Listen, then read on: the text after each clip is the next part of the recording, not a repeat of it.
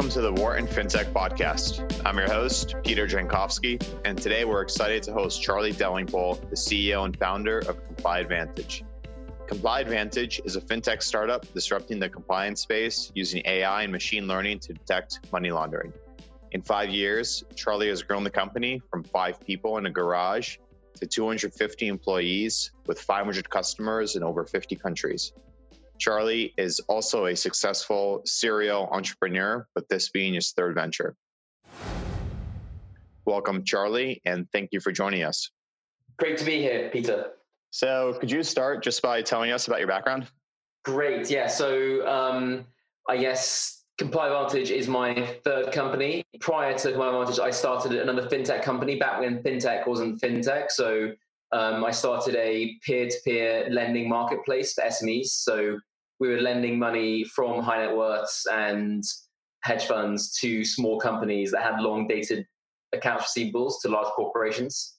So we lent how many billion there called in a company called Market Invoice, Market Finance. And prior to that, I did TMT M&A at JP Morgan. So I was working with companies in the space, like software companies and tech platforms. And I started my first company when I was 16, doing like a student social media website.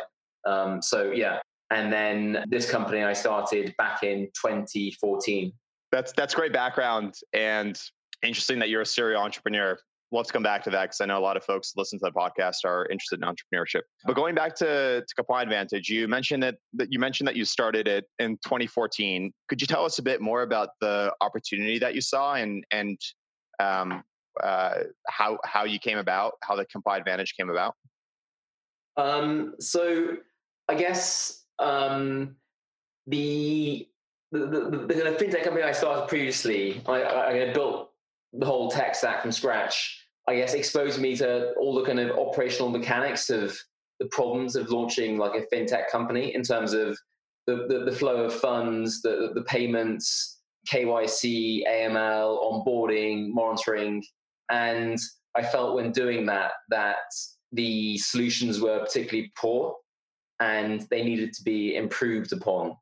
So, and then also from that vantage point, I saw wave after wave of investment in fintech. So I don't know how many billion has gone into fintech every year for the past 10 years, but there's been this kind of Cambrian explosion of companies in every vertical, every type of company, every innovation, and they all have this underpinning need, which is to ensure that they're not laundering money, they're not funding terrorism, they're not helping bad people succeed, right? So any criminal industry or enterprise needs financing. If you want to run a brothel, you need to pay rent. If you want to do human trafficking, you need to pay for airplanes. If you want to rob a bank, you need to launder the proceeds of the bank robbery, right? So, and I guess in some respects, fintech and the internet more broadly has opened up a whole new front for laundering the proceeds of crime. So I think there was a kind of new industry that needed this.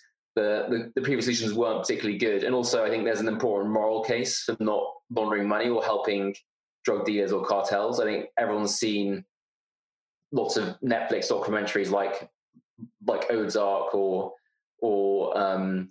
films about the cartels, and they know that the key problem they have is moving money. So if we can stop that happening, then we're doing something right. Yeah, it's definitely a force for good. So this is interesting. So you saw the need for a better solution in the KYC AML space. Could you tell us a bit more about what existing solutions look like, or even today might look like, and how ComplyAdvantage is different and better than the existing solutions in the marketplace? Yeah, so at the core is a database of bad people. So you have terrorists, money launderers, criminals, and companies like Dow Jones or Reuters or LexisNexis have teams of 500 people or so who manually collate those data sets.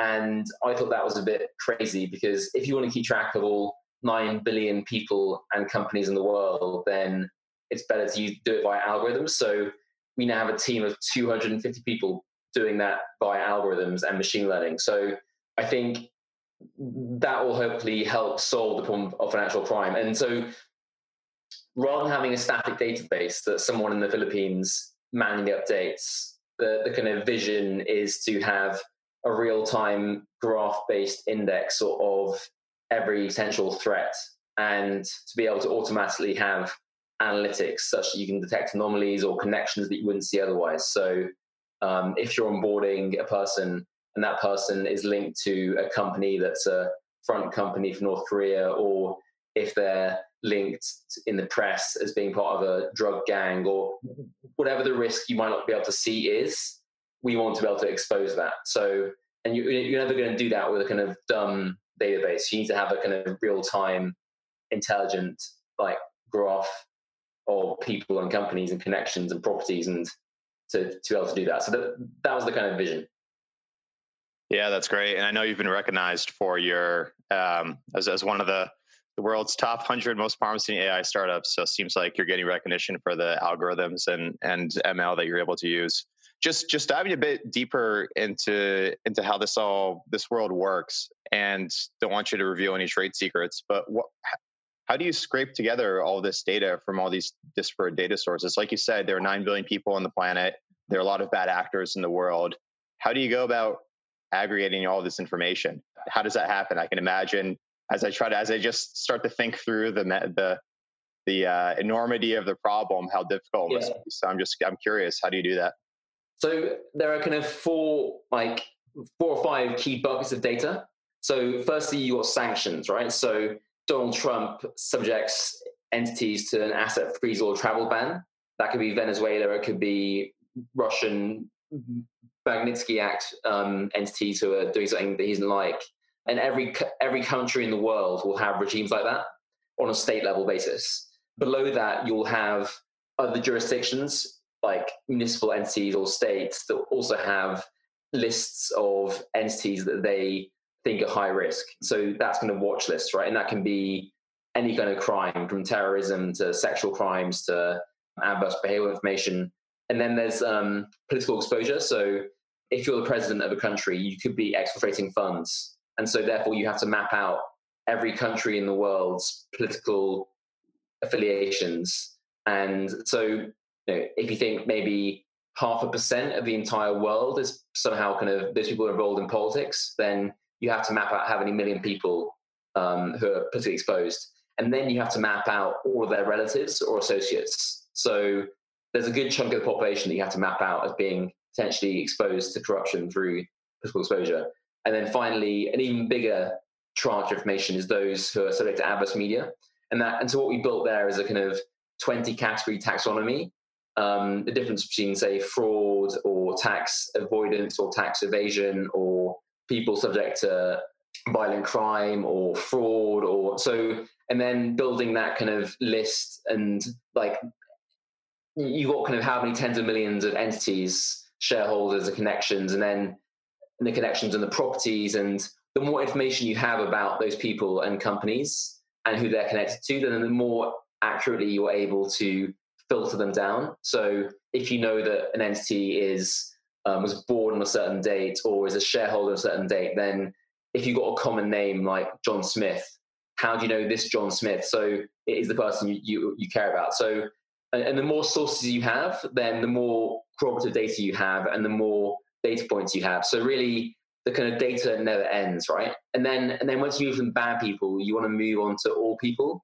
And then you want to go beyond adverse information to kind of fraud, credit, identity. So it's really all encompassing. And so although we spent having $1 million, raised like 40 million today building this graph, we will invest many more millions to expand it. So I think it's still kind of the platform and the structures and the scalability and all these things, like the search algorithms we built, like it's an enormous challenge. And I think in this particular instance, like some pieces of software, you can get 95% of the value from building like a 5% solution. Whereas here, I think going the extra like 5% actually adds huge amounts of value, because if you're moving 2 billion payments a year, then basis points of improvements are critical, right? So it really is the kind of project where it needs to have massive investment, and like a kind of 5% solution just isn't good enough.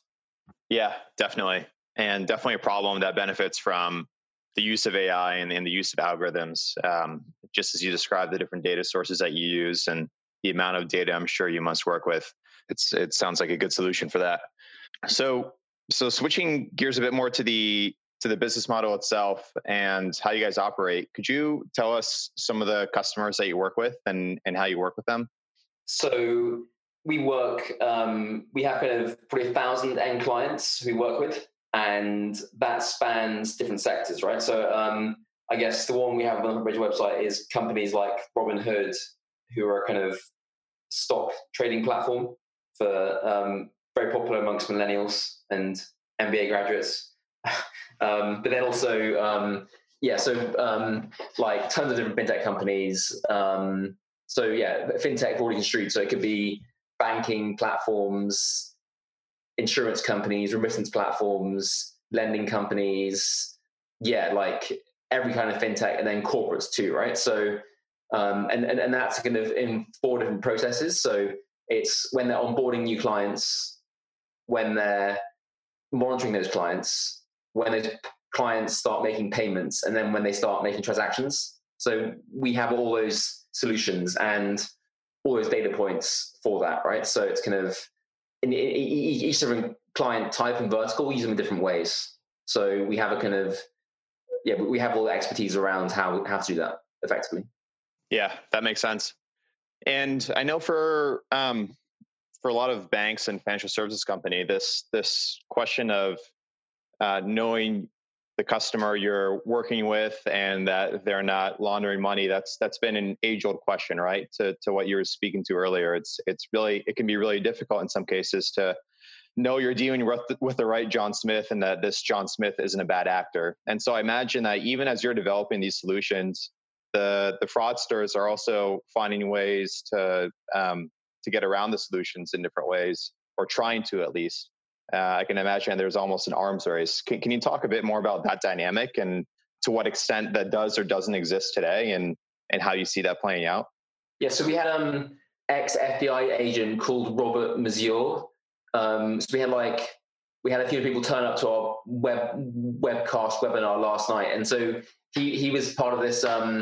He was infiltrating the cartels as an FBI informant, and so he was saying last night that given like the volume of illicit trade is how many trillion a year, and only a few percentage points are actually caught, then if you think about the asymmetric levels of investment those entities can make in innovating new solutions, it means that, I think, to use your word, absolutely, it's a huge arms race, and it's the kind of Red Queen running just a standstill, whack-a-mole. As soon as one area gets locked down, then another area opens up. So I think during COVID, you've seen huge changes in the underlying patterns of trade, and therefore the mechanisms through which people have had to launder money or move narcotics, or by which they can steal money, has changed greatly also. Like most obviously, if you want to sell heroin, you have to do it in bulk because you can't do it on the street because there's no people on the street.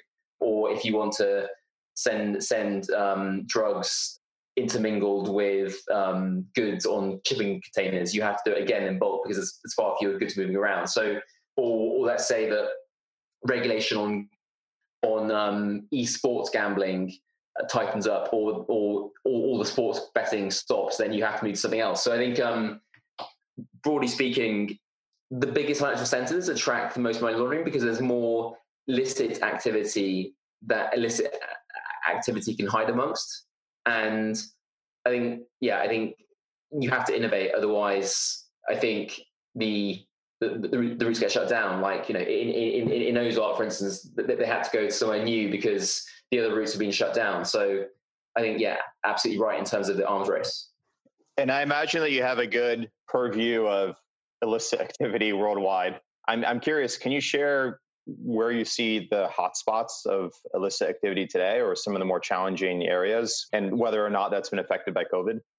So generally, like, people don't like to tell us when they found something bad in their system. So, like, we might monitor how many 100 million clients every day, right? and we'll send them millions of alerts, but they won't say, oh shit, like we just found a drug dealer was successfully moving millions through us. So I think if you take that for drinks, they will do, right? And you can see, but I think publicly, if you look at the fines, every day there's kind of huge fines, right? I think what you've seen with COVID is that the patterns of behavior have changed radically, as in often you're looking for anomalies, right? You're looking for, say, like a zip code where suddenly there's huge spikes way beyond what you'd imagine, or you're looking for typologies or behaviors, or you're looking for, say, transactions where they've included like a payment to Peter for heroin, right? So I think in terms of what we have seen, what we do know is that there have been huge spikes in fraud. So the Fed and Trump have given out how many $1 trillion has moved via the banking system to people who are now furloughed or unemployed.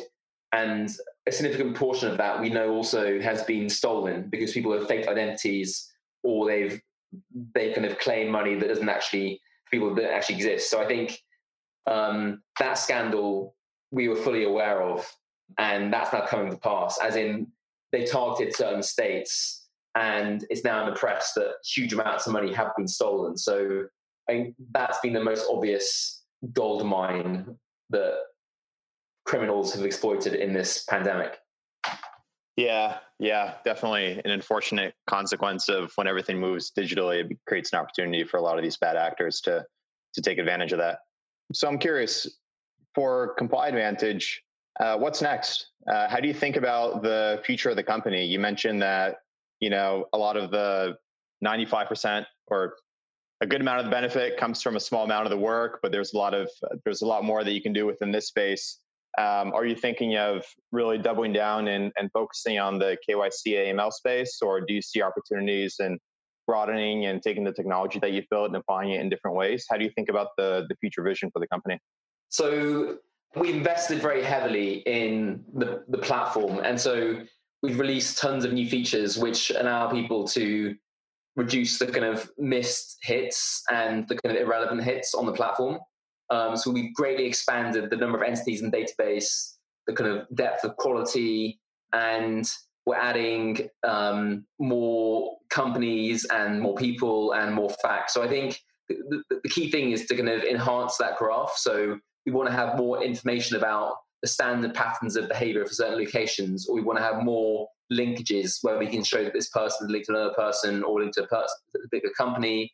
And we want more data about fraudsters, about identity theft, so we're just constantly adding more and more data to that core graph, and that will get richer and more predictive and more useful as time goes on. That makes sense. Switching gears a bit, I wanted to go back to your journey as an entrepreneur. You've built 3 companies, and all 3 successful companies, so it's a pretty good hit rate so far.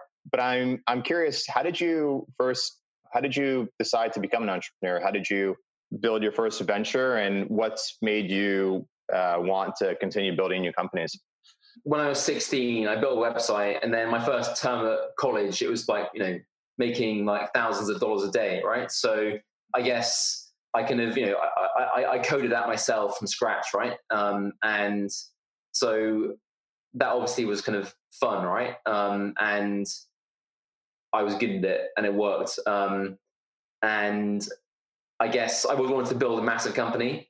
And I think, ComplyAdvantage is growing very quickly, and we've invested very heavily. And I think it has the potential to be a lot bigger than it is. So I think, I think in terms of the problem we're solving and the solution and the investment we made today, I think it definitely has the potential to become a really material solution to many of the core problems in fintech. In terms of like why start a company, right? I think I love like working hard on an exciting challenge with a great team, and just seeing, like, the great thing about the company is there's no cap on the upside. It can just carry on doubling and doubling and doubling, and suddenly you've got something that's kind of, just like, we now have thousands of clients all over the world, teams in Singapore and San Francisco and New York, and I think the sense of achievement you get, I think sure the kind of lows are low. I think you definitely worry a lot, and I can't focus on anything else apart from the company. But I think when something great happens, then the kind of high lasts for days, right? So I think really it's kind of how it makes you feel, and the joy of building something ambitious and challenging with a great team. And the intellectual journey is always also kind of great too. So yeah, I think if it works, it's amazing. If it doesn't, then not so much. That's good that it's worked so far, and that's helpful to hear. On that note, any advice that you would have for someone who's a budding entrepreneur in the fintech space and thinking about building their own company? Any advice you'd share for someone in those shoes? Yeah. So I think in terms of launching a company, I think where possible, a lot of people have the temptation to kind of be in stealth mode and not talk about their idea and to kind of hide it away. I think if your idea is any good, you're going to have to ram down people's throats. So I think when people are in the ideation phase and still thinking about it, I think I wouldn't be like closed about it. I think, I try and be voracious intellectually and talking to everyone possible, because probably someone else will start this before or failed, or there'll be iterations, or you need people around you to give you support and introductions. So I think like a really common mistake people make when launching is to kind of think, oh, it's a stealth mode venture and someone will copy it. It's an amazing idea. Actually, no, I think the opposite of that is often true, in that you need to tell everyone and force them to care about it, because otherwise they'll go nowhere. That's great advice. And Charlie, we always like to end these podcasts on a personal note. So I'm curious if you can share what you like to do for fun when you're not working on ComplyAdvantage. In the kind of post-COVID world, I think the only fun thing left is to go running, right? I think everything else is banned, right? So outside of COVID, yeah, I guess I invested in kind of like 20 different companies. So I invested in quite a few fintech companies, seen them grow. So I think, I guess some people would call that work, but I think I love working with new startup fintech companies and helping them grow. That's great. It's a way to give back from your own experience. Well, thanks, Charlie. It's been a pleasure to have you on the podcast. Thanks for sharing your wisdom and telling us a bit more about ComplyAdvantage, and wishing you all the best. Awesome to talk, Peter. Thanks for your time.